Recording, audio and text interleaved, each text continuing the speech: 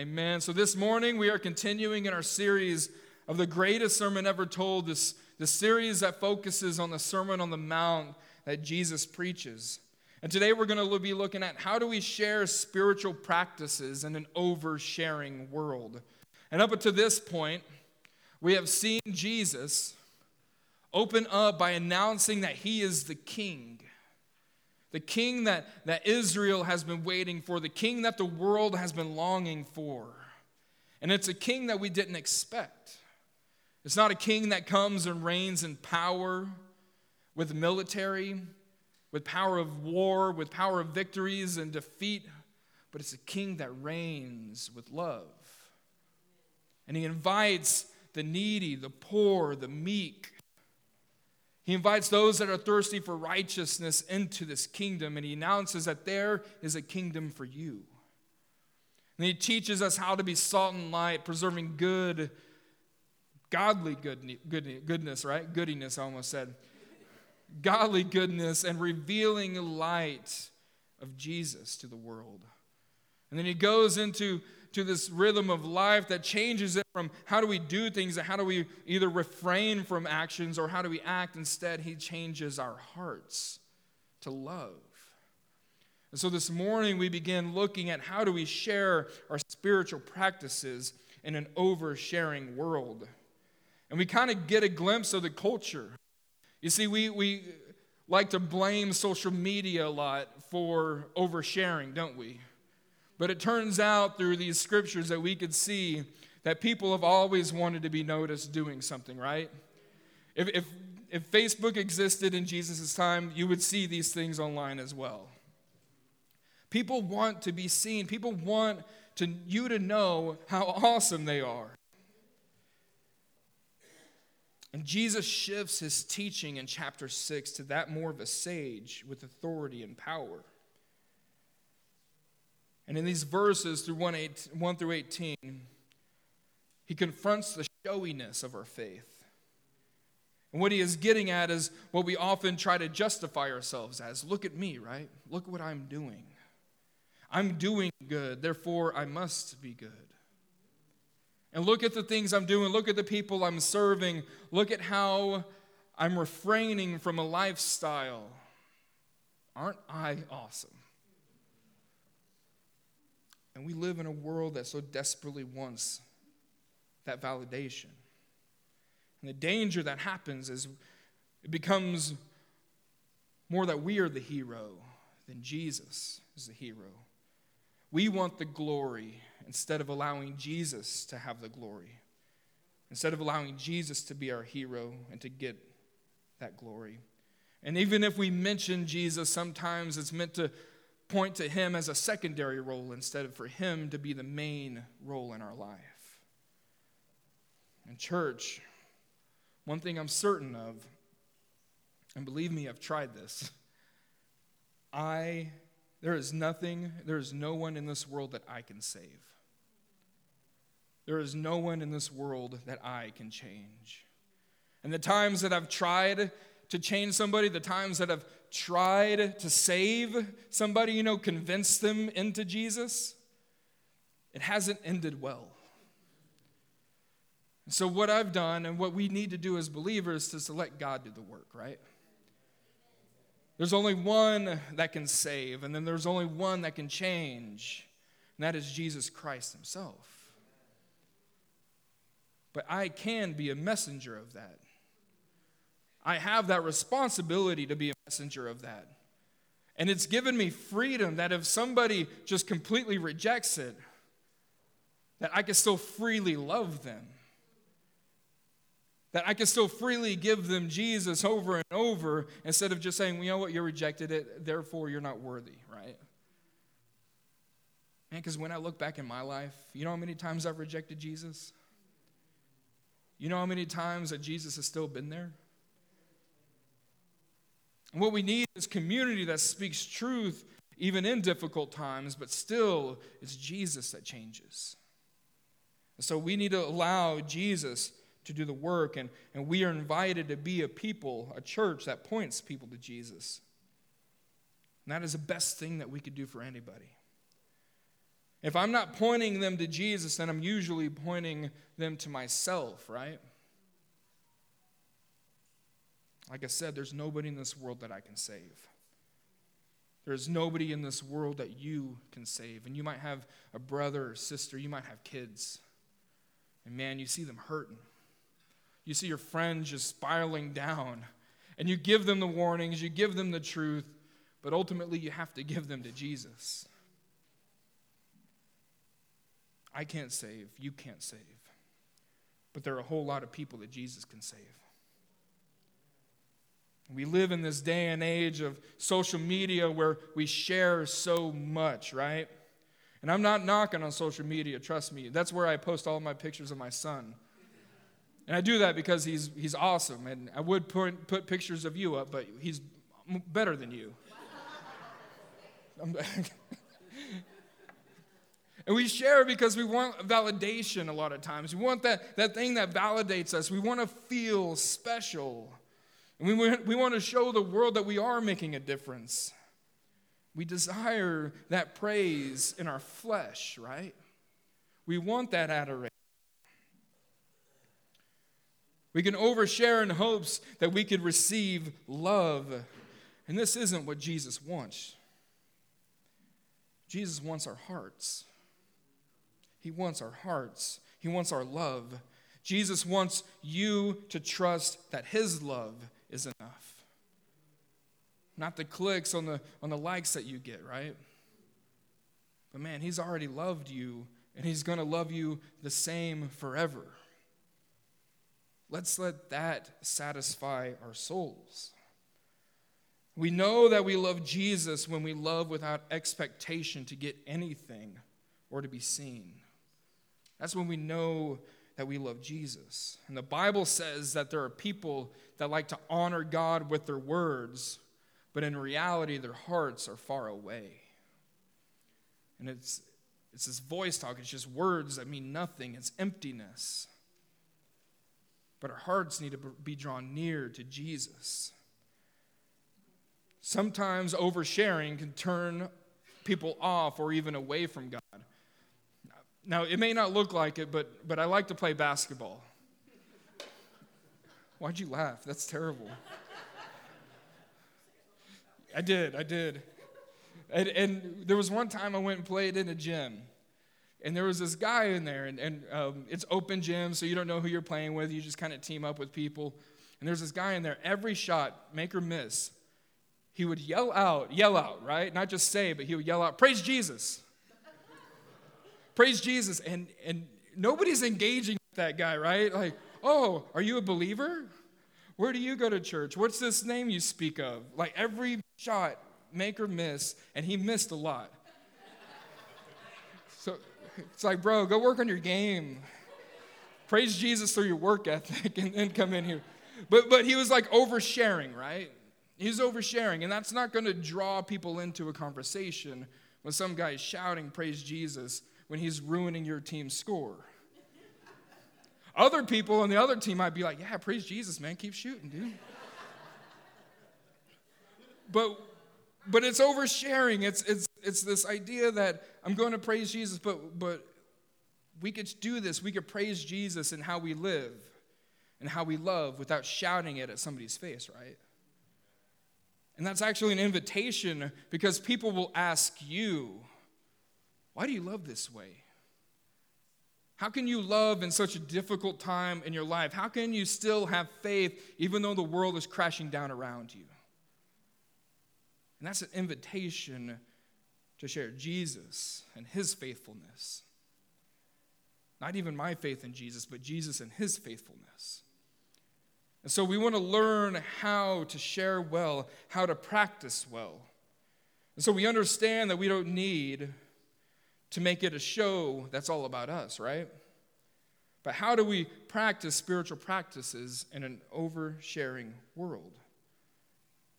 So the first thing we look at when practicing well what Jesus says is keep it on the down low. Keep your practice habits on the down low. And it says in Matthew 6, 1-4, "Beware of practicing your righteousness before other people in order to be seen by them. For then you will have no reward from your Father who is in heaven. Thus, when you give to the needy, sound no trumpet before you. Eric, we almost had you bring your trumpet this morning. But sound no trumpet before you, as the hypocrites do in the synagogues and the streets, that they may be praised by others. Truly I say to you that you have received their reward. But when you give to the needy, do not let your left hand know what your right hand is doing, so that your and your Father who sees in secret will reward you. Look at that last thing. That's the promise. You're going to see this a lot. Your Father will reward you. We need to have faith in those words that Jesus is telling us. And that shouldn't even be our drive, but we should have faith that even if we're not seeing it now, we will reap our reward. We will reap our reward because our Father is generous and He is good and He is faithful. And Jesus says to not even let your other hand know what is going on. And this is difficult sometimes. This is difficult because even if you're doing things out of a pure heart, sometimes it's hard. Laura and I had a friend of ours that was struggling with addiction once, and we invited him to live with us as he was getting clean. And it was a very difficult time in his life. It was a very difficult time in our life as well. And it was a friend that we had to have this ultra-sensitive accountability for, right? And he lived with us for about 4 months, and there were some really difficult moments in that. There were some fights that Laura and I got into that we would have never gotten into if that didn't happen. And it took years for him to say thank you. And there was even a little bit of bitterness that had grown in our hearts. It's like, wow, we can't even get a thank you, right? That's not on him, that's on us. We let our hearts become bitter. When in reality, what we should have done is know that just doing the right thing was good enough. We should have been able to just know that that was enough, and God worked on our hearts in a lot of ways in that moment. Like, just lower your pride, Greg. You helped a friend out. That should be thanks enough. That should be good enough. And it's not like we were posting or doing anything about it, but in our hearts, God was really working on our hearts in these moments. That's good enough. What if you get taken advantage of? No, so what? My Father's going to reward me. I heard a preacher say, as he's gotten older, he's gotten more literal a little bit with God's word, where it says, if someone asks for something, give it to him. He's like, now I just give it. Like you go through the thing of, well, what are they going to use it for? He's like, I don't know. I'm just going to give it. If I get taken advantage of, God's got me. And so our hearts need, and we talked a little bit this last week, we need to be discerning in how we give, right? But also we need to have a generous heart. And we need to allow doing and loving like Jesus to be enough for us. Not the accolades of anybody else, not a thank you. But man, I got to love somebody like Jesus did. And that should be enough for our hearts. The love that we show should be Jesus' love. And people should be able to see and to hear that.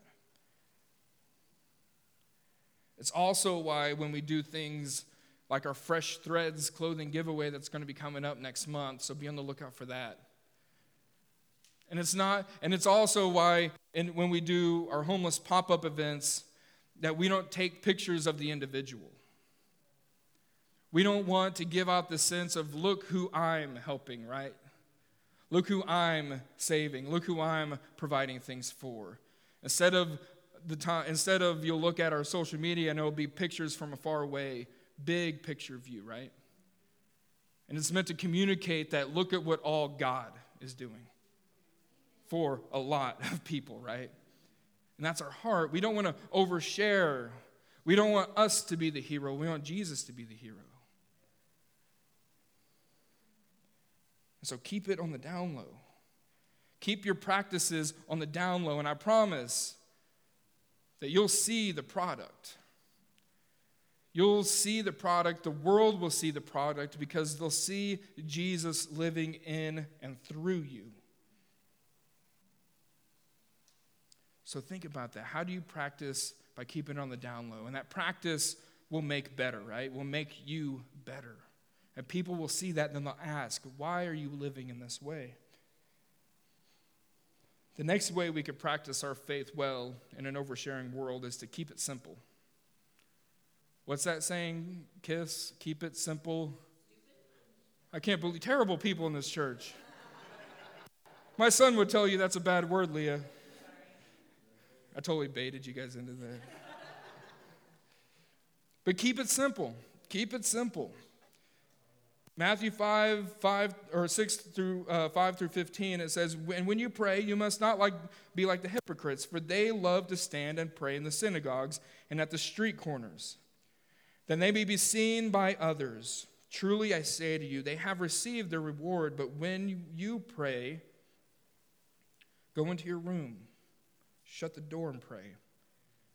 Pray to your Father who is in secret, and your Father, once again, who sees you in secret will reward you.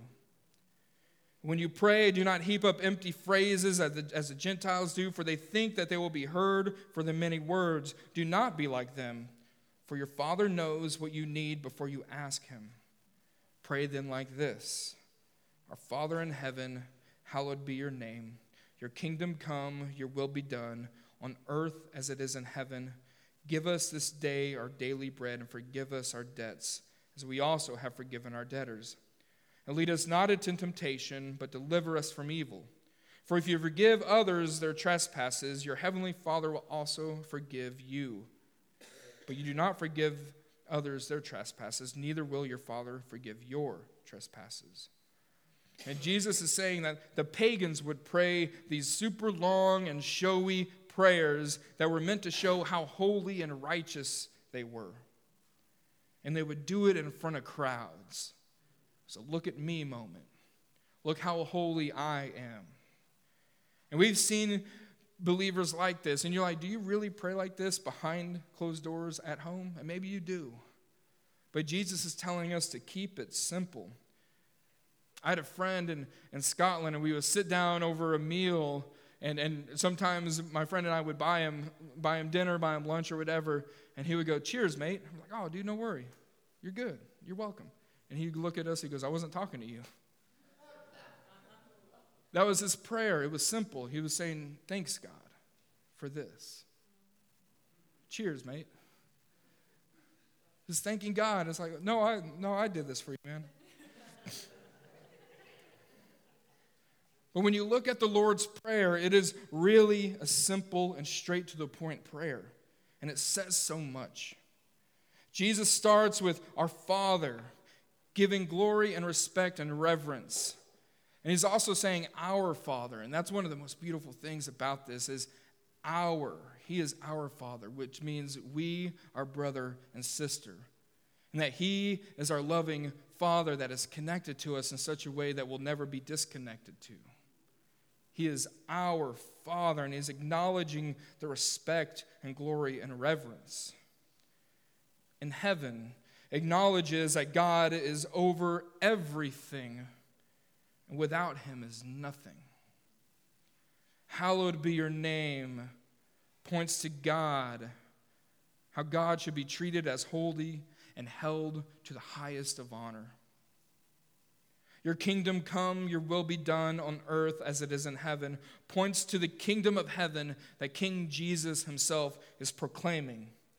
That the kingdom will come, and God's will, not ours, will be done. Give us this day our daily bread is asking that God would be our strength, will be our sustenance, that gets us through our day, him and him alone. Forgive us our debts as we forgive our debtors, as confessing that we need forgiveness, because we will mess up that day, every day. And also that we would forgive others as Jesus forgives us. Lead us not into temptation, but deliver us from evil. This is asking that when we are tempted by the deceiver, we are tempted by Satan, that God will deliver us from that. The Lord's Prayer is a simple prayer that has a whole lot. We don't need to preach a sermon when we pray. We need to talk, we need to connect, and we need to listen to God when we pray. Keep it simple. Keep it simple, or Leah will call you stupid.